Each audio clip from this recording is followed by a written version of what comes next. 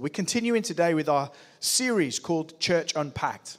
Church Unpacked, where we're looking at what the church is and what it isn't. We're trying to learn and have a deeper understanding of what it means to be a Christian. And in this day and age, the value in terms of what Christians think about church, their value for church is very, very low at the time we live in. Christians don't really understand what the point of church is. Why do we go? Why do we have to do this thing every Sunday, week in, week out? I can just be a Christian at home in my PJs in front of YouTube. That tends to be the kind of value level for church these days.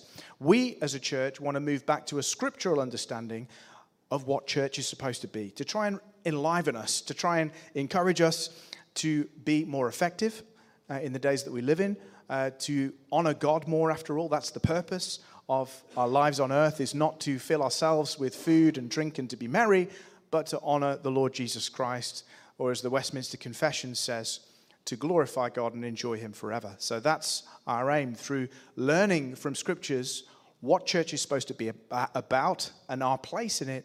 We hope to honor God more. So let's look today at this passage from 1 Timothy 3. Before we do that, let's offer up some prayers to the Lord. Father God, we thank you that the truth of those words in the Belgic Confession tells us that you've not left your people unguided in this world. You've not left us without a guide rail to lead us to you, but you have left us the word of God, your very words in the Holy Scriptures, in the Old and the New Testament. And these are not words that were written by men who decided what they thought about God and then put it down on paper, but actually you used men through the power of the Holy Spirit to write down your words, which are infallible. They never fail and they are inerrant. They do not err on any issue in which they treat.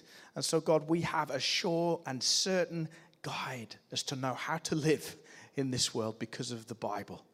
Lord, we thank you for its inspiration. We thank you, Lord, that we come today not to hear the words of a man or a pastor or a visionary, but the word of God himself. And Lord, we pray that you might work in our hearts today. You might deposit a seed that grows and gives much fruit, Lord God, because of what we hear today. We pray this in Jesus' name. Amen. Let's read together then. I'm reading from the English Standard Version. If I delay, you may know how one ought to behave in the household of God, which is the church of the living God, a pillar and buttress of the truth. If you have a different translation, it may read something like the church of the living God, the pillar and ground of truth. You may have various different readings of that text. And we're going to get into why that is today, because understanding the differences in translations sometimes can be helpful, can't it? It can be helpful as we learn to understand what God's word says and what it doesn't. I have 7 points to work through today. 7 points to get through in the next half an hour. And if I don't get through them, my wife will be gesticulating wildly at me to stop. So don't worry, I've got 2 timers, one on my iPad and one over there. So the first point I'm going to make, the first point of today's sermon is 2 wrongs don't make a right.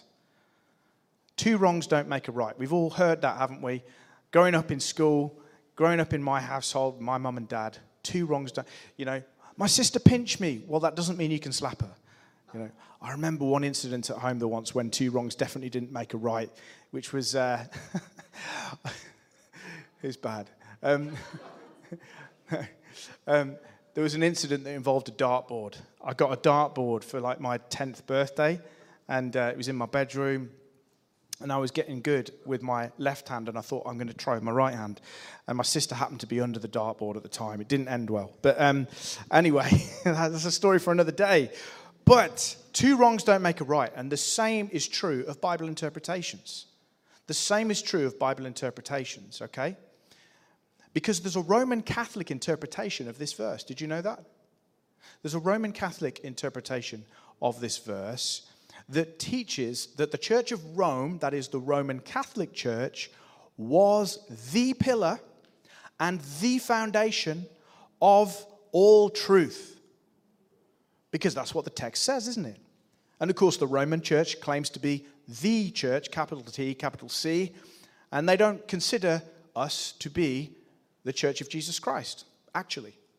Though I have friends who are Catholic, who are born again, we're not saying that all Catholics are not Christians. We are saying, however, that the doctrine of the Roman Catholic Church is erroneous, it's false. Therefore, we don't celebrate the Mass. We don't believe in the representation of the sacrifice of Jesus. It was done once for all. And we don't believe that the Pope today is an apostle with the same authority and power as the first century apostles. We don't believe that. But that doesn't mean to say that there aren't faithful Catholics out there, okay? But this interpretation of this verse by the Catholic Church caused lots of consternation amongst Protestants in the Reformation period. And I've read, that interpretation, the Roman Catholic one, that the Roman Catholic Church is the pillar and foundation of all truth, and therefore, if the Catholic Church says it's true, it's true. And if the Catholic Church says that you're in error, you're in error. And that's the end of it. That's a false interpretation of this text, and we'll get into why. We'll get into why that is, because in the Greek, it doesn't actually say what they think it says. However, do you know, sometimes when you want to prove somebody wrong, when you realize that somebody's wrong about their interpretation, did you know that sometimes, because of your zeal to refute error, you can end up making the same mistake?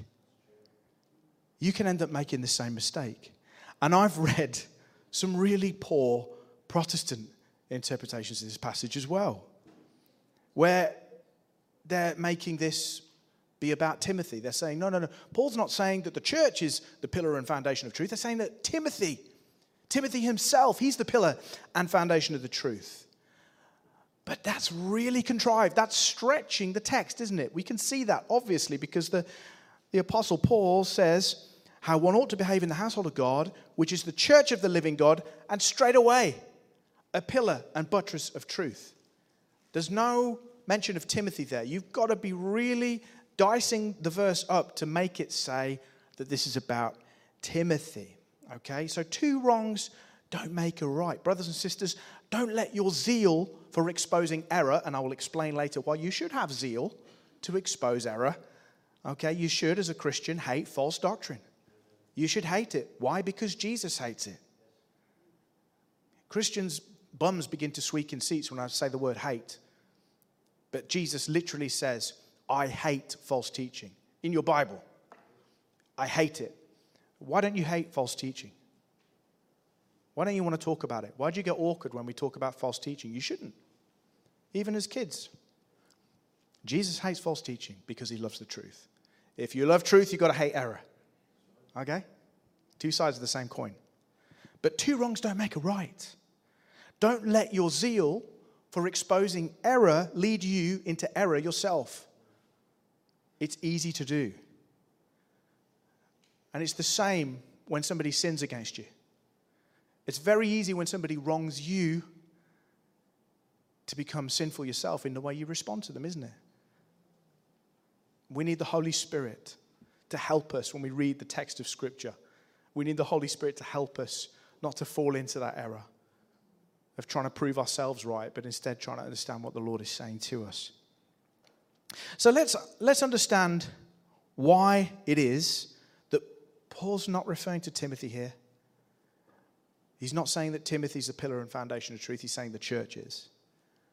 But let's also see why it is that he's not saying that the church itself is the definer of truth. He's not saying that either, because we know from Ephesians chapter 2, 19 and 20, that the church already has a foundation. It's already got one. It doesn't need another. And the church can't be its own foundation either. Ephesians 2, 19 and 20 says, so then you're no longer strangers and aliens, but you're fellow citizens with the saints and members of the household of God. You see again in that language, church is a household of God. It's where he dwells today. He has a dwelling place on earth. Did you know that? And it's in his church. It's amongst his people. You personally are the temple of God. You have the Holy Spirit living in you right now. And when we come together, church, there is a special presence of God. Whether we're always aware of that physically or not, it's not an issue.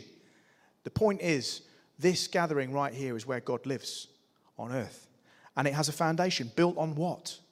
What's the church built on? The foundation of the apostles, the prophets, and Christ Jesus being the cornerstone. That's the foundation of the church. Not modern day apostles, not Apostle Bill from up the road and Prophet Susan, but the actual apostles in the first century who wrote the New Testament. That's the foundation of the church. We already have the revelation of God. We don't need a new one. We've got a foundation. Thank you very much. It's been laid. Cheers. Okay? So Paul is not referring to Timothy being the pillar and foundation of truth, although he does talk about elsewhere in the New Testament as the apostles being pillars. Do you know where that is? In the book of Galatians, do you remember? Where Paul travels up to Jerusalem, doesn't he? He wants to check that what he's been preaching is faithful. And he goes up and in Galatians 2:9, he says, James and Cephas, that's Peter, James and Peter, who appeared to be pillars. Okay, so he does call people pillars elsewhere, but right here he's talking about the church. He's talking about the church. He's making a definition about what we are. He says that we are here, and also the universal church, we are the pillar and buttress of truth, okay? But I want to make a couple of distinctions first. How many of you know what a definite article is? Here's an English lesson. Kids, do you know what a definite article is? An indefinite article? They learn more these days at school than we did when we were kids. We were just given like a little book to read, whereas these guys learn about verbs and adjectives and pronouns and all things like that. A definite article is what? Anyone want to hazard a guess? The, or the, however you want to say it. The definite article is the in English. What's an indefinite article? A. So a bucket would be a bucket. The bucket would be the bucket, okay? It's more specific. That's what an article is. And in the English language, articles make all the difference, don't they? All of the difference. So in the Greek in this verse, it doesn't say the church is the pillar and the ground of a truth. It doesn't say that. It says a pillar and ground of the truth. So it's not the pillar and ground, it's a pillar and ground of the truth. So the truth has a definite article. It's the truth, not a truth, not your truth, not my truth, but the truth. How many of you understand if you're a Christian, you have to believe in objective truth? You have to believe that some things are true and some things are false, and that we can know the difference between the two. If you don't believe that, you're not a Christian. Okay? Christians believe in objective, absolute truth. And that's what this verse is talking about, the truth. However, it doesn't say the pillar and the buttress, but a pillar. Now that's interesting. We'll get into why that's interesting later, okay? Because I think Paul's talking specifically here about Timothy's church, the church in Ephesus. You are supposed to be a pillar and a buttress of truth. Now, this is another issue here. It doesn't say foundation. That's not actually the word that's used here, although it is what's translated into English in many translations. The actual Greek word is hedraioma, and it appears just once in the whole New Testament. Just once, okay? And actually, what this word means, I'll read from a quote from a commenter who makes a really good point here. He says, there's no clear evidence that the rare word hedraioma ever means ground or foundation. It is rather in accordance with almost universal Latin rendering. It means a stay or a bulwark, which we don't really use that word, but here's some easier words that we kind of use in English that mean what this Greek word means. Thus, hedraioma, or mainstay, is akin to a physical structure that protects from external forces or pressure, much like a seawall protects from the battering waves. Okay, so what Paul's saying, he's not saying you, the church, are the foundation of truth. Truth stands or falls dependent on what you say. He's not saying that the church is the arbiter of truth, but he's saying you're the pillar, you hold it up, and you're the support. You protect it from being attacked by outside pressures. So it's a support or a mainstay, not a foundation. I think that's the correct reading. And we'll get into why that's important shortly, okay? Point number 2, this is a definition of the church. What Paul's saying here is a definition of what we as Christians are supposed to be. Okay, the whole of the letter of 1 Timothy, how many of you have read 1 Timothy through? Always a good idea to sit down, isn't it, and to read these short epistles through in one go, to really get what Paul's trying to say. The whole of 1 Timothy is actually Paul encouraging Timothy to hold fast to the truth of God and to refute the errors of false teachers, who Paul says were in the church at Ephesus. How many of you understand there could be false teachers in this city? You ever thought of that? Why don't pastors talk about this? It's a problem because when we understand that there's a danger, okay, when we understand there's a threat, we defend ourselves appropriately, don't we? If we're lulled into a false sense of security, everything's fine. There's no issues here. There's no threat. How many of you understand we're not going to be prepared for when the threat does come? Most false prophets in the Old Testament, guess what their message was? Everything's fine. You guys are blessed. Everything. You don't have to worry. There's no threat. There's no danger. No enemy nations are going to come and destroy Jerusalem. Don't worry about it. Guess what the faithful prophets said? The faithful prophets always said, listen, if you don't repent, God's going to judge you. If you don't repent, he's going to send the Babylonians or the Syrians or whoever to come destroy Jerusalem. So repent. Turn back to God's word immediately. Guess what all the prophets are like these days? You're blessed. You're blessed. There's nothing to worry about. There's nothing to fear. You're the head, not the tail. Yada, yada, yada. All right? Doesn't that worry you? There's no pastors in pulpits asking you to read the scriptures. There's no pastors in pulpits telling you that there's false teachers out there actually trying to deceive you. But the real apostles tell you that there are. Church, we need to wake up. We need to wake up. You need to know your Bibles. You need to know doctrine. You need to be bothered about this stuff. Unless you'd like to be led astray. Each of us must take care of our own soul, work out our salvation with fear and trembling. Paul's eager to encourage Timothy. Hold fast to the truth. Preach the truth. Preach the whole counsel of God. Refute errors. He says, silence false teachers. Don't let them speak. Don't let them speak.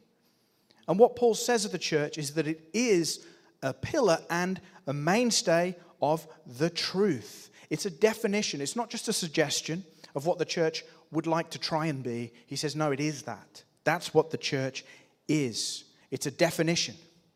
How many of you understand what the dictionary says about definition? Yesterday I had to Google, what's the definition of definition? Merriam-Webster says it's a statement expressing the essential nature of a thing. So let me tell you, the essential nature of the church is that it's a pillar and a bulwark of the truth. That's what church is. That's what it is, okay? So we're learning something today about what it means to be a member of the church of God. It means something to do with you and I being part of the pillars and foundations, not foundations, bulwark of the truth, okay? So, third point, the truth. The truth, not a truth, not your truth, not my truth, the truth.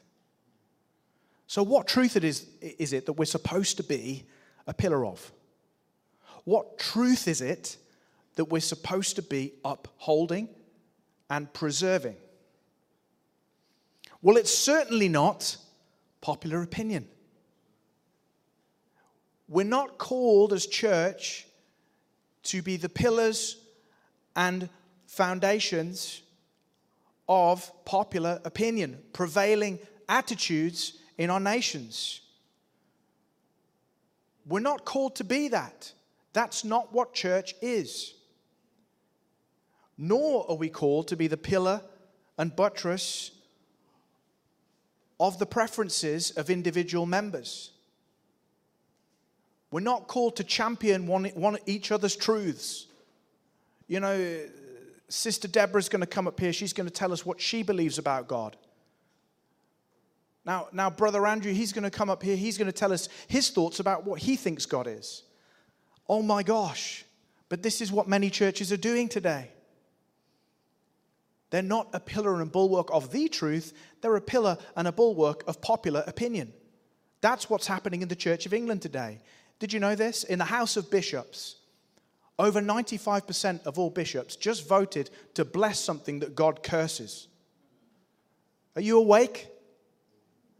Are you awake right now? 95% of bishops in the Church of England just voted to bless something that God curses. How many of you understand they are not a pillar and bulwark of God's truth? They're a pillar and bulwark of something else. Popular opinions. What man has to say about life and how we should do relationship. We're not called to be a pillar and bulwark of the opinions of man, but of the truth. Of the truth. The truth. Definite article.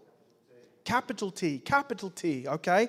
The truth. To belong to the Church of Jesus Christ is to believe that there is such a thing as the truth. The truth. There is an objective and knowable truth. It's not just that there is a truth out there somewhere and nobody can know it. We're all just kind of groping around, and there is some stuff in Acts 17 about that.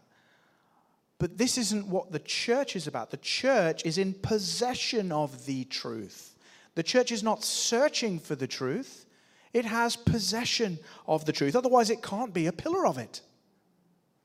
We possess the truth. Okay? And that's why, as a Christian, we believe in preaching the gospel. How many of you understand? You can't preach something if you don't know the contents of it. If you're not confident that the gospel is true, you won't ever tell anybody about it.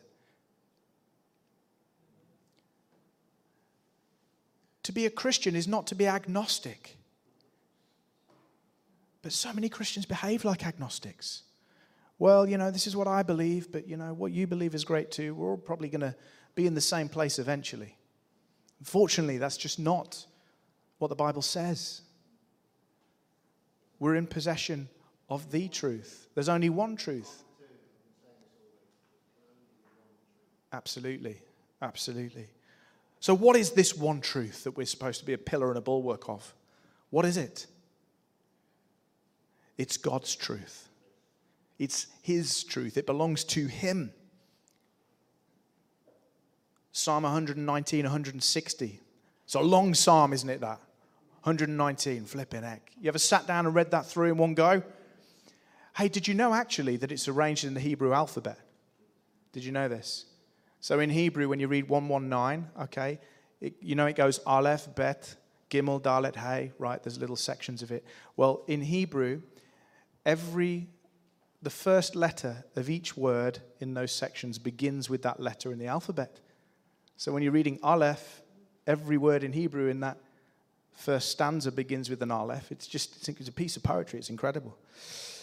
Psalm 119 says, the very essence of your words is truth. The very essence of the word of God is truth. All your just regulations will stand forever. There's never going to be a time when God's word is out of fashion. There's never going to be a time when it becomes irrelevant. Now, I'm all for the church trying to meet culture in a way that makes sense, okay? I'm all for us trying to contextualize, but I'm not for us changing the message. God's word is always relevant. There's never going to be a time when humans don't need a savior. Until Christ returns, all humans are going to need a savior from sin. And there's only one savior. There's only one name given under heaven by which man must be saved, and that is Jesus Christ. And so a church is nothing It's nothing unless it's a pillar and support of God's truth. John Calvin said, Paul will not acknowledge the church except where God's truth is exalted and plain. That means the Apostle Paul, if he were to walk into many a church building today, he would say, this is not a church. I don't care if there's a cross on the front. I don't care if the guy behind the pulpit's got a dog collar on. If they're not preaching God's truth, this is not a church. Call it whatever you want, but it's not Church of Jesus Christ. Call it a social club. Call it a community project with a very distinct vision. But it's not the Church of Jesus Christ because it doesn't proclaim and uphold the truth of Jesus Christ. Do you understand? Do you hear me? Amen. Come on. Who's heard of Charles Spurgeon? Who's heard of the downgrade controversy? Charles Spurgeon sunk into a deep depression near the end of his life. It's very sad. Towards the end of his time, he was a Baptist minister in London. He used to draw crowds of 5,000 people to his prayer meetings. In these days, you can't get 5,000 people to a Christian conference, let alone a prayer meeting. 5,000 people to his prayer meetings, okay? In the last days of his time as a minister here on earth, he was taken at the young age of around 56. In the last days of his ministry, he got into a controversy because he was a Baptist minister. He believed that the Bible was the Word of God, infallible, inerrant. It was what the saints needed to hear in order to be built up in the faith. But Baptist ministers in the uni at the time started saying things like, well, the Bible's not the Word of God. It contains the Word of God because it talks about Jesus, but it's not the Word of God. You know, it's the best ideas of men throughout the ages of what they thought about God, but it's not inerrant, it's not infallible. It makes errors, it gets things wrong. But we can still more or less use it and run with it, but we don't think it's the Word of God. They started making these small changes in doctrine. Small changes, just kind of undermining the sufficiency of Scripture, is what we read about earlier.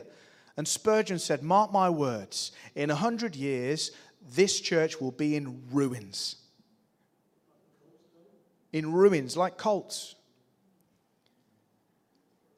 Did you know, a Protestant minister visited Metropolitan Tabernacle in London, where Spurgeon was a preacher in the 1970s. In the 1970s. So we're only talking less than 100 years from when Spurgeon was preaching there. And he spoke to a lady there. She said, you know what? When Spurgeon was here, we got 5,000 to the prayer meetings. Do you know how many we get now? We're lucky if we get 15. And when you look at the state of the Baptist Union today, Spurgeon was right.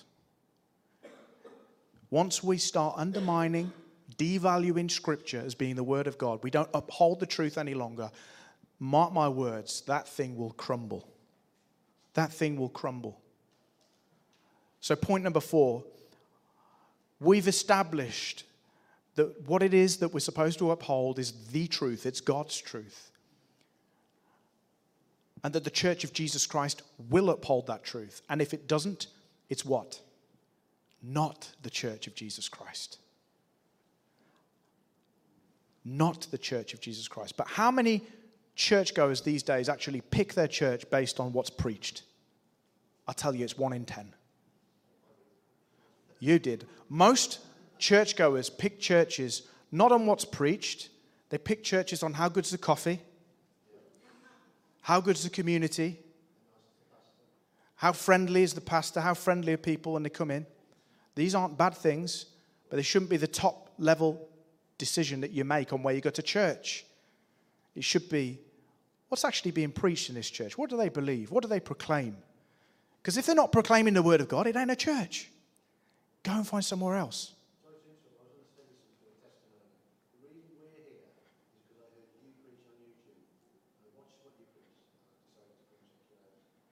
Well, we give God all the glory for that.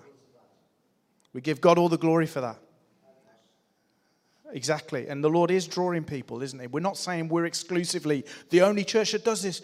Far from it. There are many faithful churches. We're trying to treat God's truth as the thing we ought to be upholding. And that's what we should be making decisions about. But what is it to be a pillar? What is it for you to be a pillar of God's truth? What does it mean for this church to be a pillar of God's truth? Well, I wanted to get a picture up for you, but I didn't have time to do it today. But in Ephesus, where Timothy actually was, where he was pastoring, there was a false idol that was worshipped. Do you remember what that idol was called? Diana. And there was a temple of Artemis in Ephesus. I know a few of you have actually been to Ephesus, haven't you? And you've seen the ruins maybe. But back in the day, this temple of Artemis was this huge building, and it looked like the Acropolis. You know the Acropolis in Athens? The big pillars and that classical kind of triangular roof. It looked like that. Now if you go to Ephesus, all you'll see is a few pillars remaining, but no roof any longer. It's caved in a long, long time ago. Now on top of the roof on the temple of Artemis, there was actually words. There were words inscribed all around it. So the pillars were holding up this roof with an inscription on it for every person passing by to see. So the pillars held up the roof in order that everyone might see the inscription on the outside of it. Now that's what it means for the church to be a pillar. We are upholding the truth. We are presenting and proclaiming God's truth to the world that they might see it, okay? Jesus said, no one lights a lamp and puts it under a basket. Instead, a lamp is placed on a stand. It gives light to everyone in the house. And Paul himself, in Acts 20:27, he speaks of the church in Ephesus. He mentions them. He says, I did not shrink from declaring to you the whole counsel of God. The whole counsel of God. How many of you understand that you don't just need bits of truth? You don't just need certain portions of Scripture. You need the whole counsel of God. That's why we preach the Old and the New Testament here. You don't just need John 3:16. You don't just need 1 John 4:16, God is love. You need the whole counsel of God. So, as a pillar, we're supposed to be proclaiming the truth. Not just knowing it, but proclaiming it. The truth of the gospel. The truth of the gospel, particularly. What is the gospel? What is it? It's a great question to ask. I used to think the gospel was, hey man, Jesus loves you. See you later. There's truth in that, but I don't think the gospel.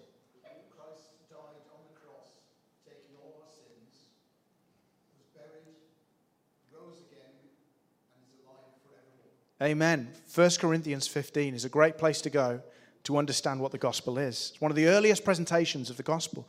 But let me tell you, these are the truths we've got to be proclaiming. These are the truths you need to be proclaiming and believing and rejoicing in. You need the gospel every day. The gospel isn't just for unbelievers. You understand, the gospel's for us. It's our inheritance. And we actually wash ourselves with it and cleanse ourselves with it every day. We remind ourselves that God is holy. God is God, and God is holy. He's not a genie in a bottle. If we rub him the right way, he'll give us what we want. He's God. He's free. He's sovereign. And he's a holy God. Secondly, we proclaim that man is sinful and man is unable to save himself. There's nothing he can do to save himself. He needs God.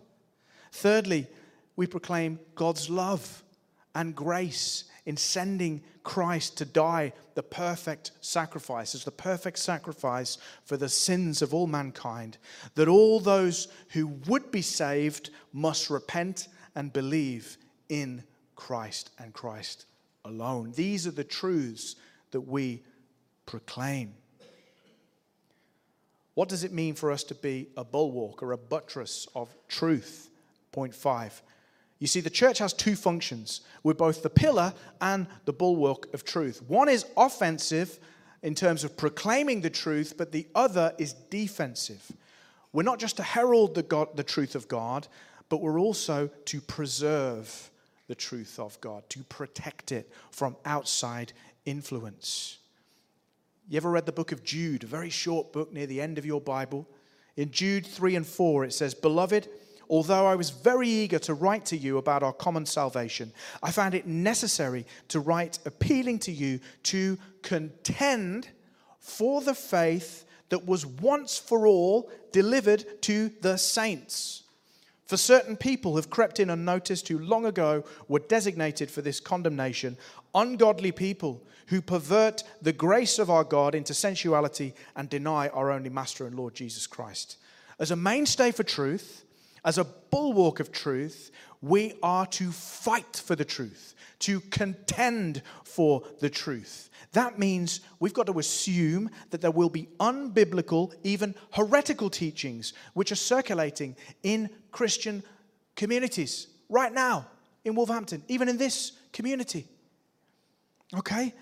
And these teachings might sound plausible. They might sound very clever. They might sound interesting. They might actually go to work for us on a certain level. How many of you have noticed that it's possible to benefit from a false teaching on one level? Right? Just because a false teaching works for you doesn't mean it's true. Right? 2 Peter tells us that these false teachings, right, though they sound plausible, though they sound interesting, though they sound kind of fun, he says, false prophets arose from among the people, just as there will be false teachers among you who bring in secretly destructive heresies. Heresy is destructive. False teaching does damage. Unbiblical teachings are not just kind of like, well, it doesn't matter. You know, we'll just let the wheat and the tares grow up together. They are destructive. They do damage to Christians. One of the most dangerous things in church today, as I've said, is pastors who never talk about false teaching. Never talk about false teaching. Never mention false teachers. Don't warn the sheep about these errors. They don't call it out. It's like it doesn't exist. Guess what? That's not being a pillar and a buttress of truth. Theology matters, brothers and sisters. Doctrine divides. Yeah. It divides between truth and error. I would rather be divided because of truth than united in error. I want unity in the body of Christ, but I want unity around God's truth. Do you know, I was reading about this yesterday. I'm about to finish up.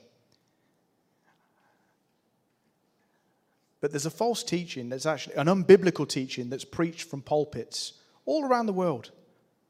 And most of you, like me, probably believed it. Right? There was a heresy that was condemned in the early church called Pelagianism. Pelagianism. It was a British monk, actually, who taught that only Adam actually fell in sin. And that all humans after Adam are born not with an indwelling sin in their flesh, but rather they follow after Adam of their own free will. Okay? That's Pelagianism. It was condemned by the early church as heretical. But there's a development of it called semi-Pelagianism. Semi-Pelagianism, which was also condemned by the early church at the Council of Orange in the 6th century. And this semi-Pelagianism taught that we are all born with a completely free will, able to choose God or not. And the church called that heresy, unbiblical. But I tell you what, it's 90% of what you'll hear if you go to any church. That's not Arminianism. Arminianism teaches you need grace before you choose God. They call it prevenient grace. A Calvinist will call it effectual grace. Doesn't matter. We have unity, whether you're Arminian, Calvinist. If you're in that region, okay, we can have a discussion about that. But let me tell you, most Christians don't believe that. They believe that they are the initiators of their own salvation. That they were born with an unfettered free will. That's just simply not what the Bible teaches. It says, Ephesians 2, you were dead in your trespasses and sins. But God, not but you, but God. He was the actor in your salvation. He was the first mover. He was the initiator of your salvation. That's why we say he gets all the glory. Soli Deo Gloria. To God alone be the glory for your salvation. So what do we do to remain a mainstay of the truth? What can we do personally to make sure we are preserving and upholding God's truth in our lives? Because it's how it works. It's got to work on an individual level in this church. It can't just be me. It can't just be the leaders. We all have a responsibility here to be pillars and mainstays of God's truth. You all have been given a responsibility to disciple, to raise people up in the way they should go, haven't you? We've all got this responsibility. So what can we do today? We can read God's word. We can love God's word. We can love God's word. We can put it in front of us first thing every day. Whether it's a paper Bible, whether it's YouVersion, I don't care. But we need to get in front of his word. Secondly, listen to verse-by-verse exposition of the scriptures, not just feel-good messages. If you're here visiting this church and you choose not to come here, that's fine. But go to a church where they teach the Bible. Go to a church where they go verse by verse. Don't find a church that makes you feel good. Find one that teaches the Bible. Thirdly, familiarize yourself with historic creeds and confessions of the Christian faith. Familiarize yourself with them. Get to know them. The Apostles' Creed, the Nicene Creed. It's not legalism. The church has been tricked by the devil in these days to treat historic, orthodox Christian confessions of faith as religious and dead and worth nothing. Creeds and confessions could be helpful. I'm not saying they're the same level as the Bible, but they'll help you to understand what the Bible teaches. Because if you don't hold to biblical confessions of faith, you'll hold to unbiblical ones. We've actually got some free copies of the Westminster Confession of Faith in little booklet form at the back. All right? You probably won't agree with everything in there. There'll always be a level of disagreement on the smaller matters. But for the big things, it's brilliant. And it's got scriptural references in there. Pick one up for free on the way out if you're interested. Let's get familiar with these things. Listen to some good discernment ministries. How many of you listened to Mike Winger before? Go check out Mike Winger, okay? He just did a video about Bethel Church. How many of you heard of Bethel Church, okay? Now, I've actually been there twice. I've been out to Bethel Reading, and I'm not going to stand here and say that everyone there is not a Christian. I don't believe that. I met some real solid believers out there who have encouraged me greatly. What I will say is you should mark and avoid it now as a ministry on the basis of what Mike Winger has taught. There's a book out there called The Physics of Heaven, which says that we as Christians should be going to the New Age movement and taking practices from the New Age and bringing it into church. We should be doing Holy Ghost palm readings. Did you know that? That's what Bethel teaches. I've been in that bookstore and it sells that book. Little tarot cards, Christian tarot cards. But this is one of the most popular, famous church movements out there. Nobody's got their brain switched on. Please watch discernment ministries, good ones. I'm not talking about the ones that say everyone's a heretic apart from them, okay? Know your false teachers. Paul says name them. He actually calls them out by name, all right? Many pastors are afraid to do this. Let me tell you right now, stop listening to Benny Hinn. Stop listening to Kenneth Copeland. Stop listening to Jesse Duplantis. These people are false prosperity preachers. People will say to me, oh, chew the meat and spit the bones. Well, even the devil says some things are the true. Should we chew the meat and spit the bones? We have to be careful, brothers and sisters. We have to know the difference between true and false teaching. Because guess what? There's not a church of Ephesus today. There isn't one. Gone. Whatever happened, we can assume that they failed to continue to be a pillar and bulwark of the truth. In fact, the last thing we read about in Scripture about the church of Ephesus is in the book of Revelation. Jesus speaks about them. Let's read it. Revelation 2, verses 1 to 7. To the angel of the church of Ephesus, write, the words of him who holds the 7 stars in his right hand, who walks among the 7 golden lampstands. I know your works, your toil and your patient endurance, and how you cannot bear with those who are evil, but have tested those who call themselves apostles and are not, and found them to be false. I know you're enduring patiently and bearing up for my name's sake. You've not grown weary, but I have this against you. You've abandoned the love you had at first. Remember, therefore, from where you've fallen, repent and do the works that you did at first. If not, I will come to you and remove your lampstand from its place unless you repent. Yet this you have. You hate the works of the Nicolaitans, which I also hate. He who has an ear to hear, let him hear what the Spirit says to the churches. Brothers and sisters, Don't separate the love of God from love of his truth.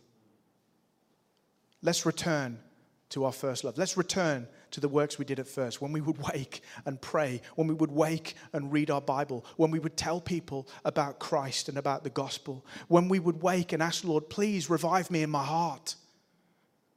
Please, Lord, you know what? Sometimes I pray things like this. Lord, I don't care enough about the lost. If I'm being really honest with you, I don't care enough that people are going to hell. I don't care enough. I'm not interested enough. Lord, please help me. I want to have a hunger for these things.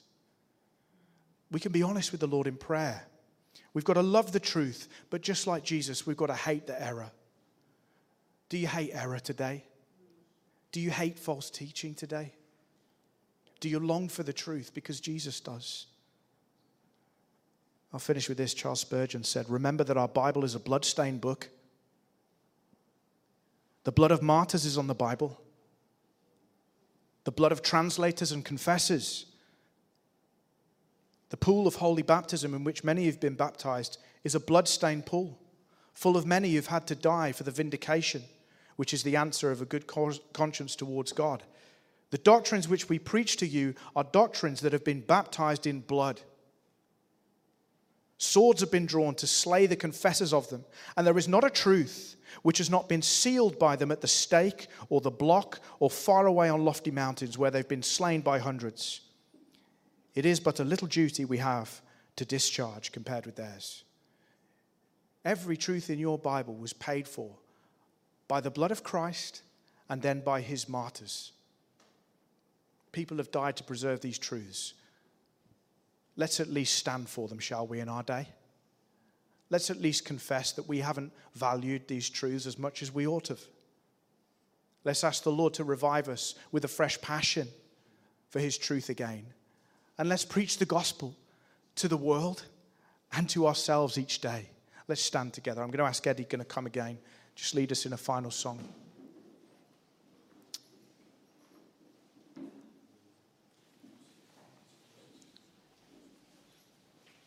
Father, we thank you for your truth. Lord, we pray that you would make us more zealous for it. You would help us as a church to maintain being a pillar and a bulwark of the truth. Lord, we ask for strength in this work. It's all going to fail unless your Holy Spirit's with us. So we pray, strengthen us today. Strengthen us as a church to uphold these wonderful, glorious truths of your word. We pray in the name of Jesus. Amen.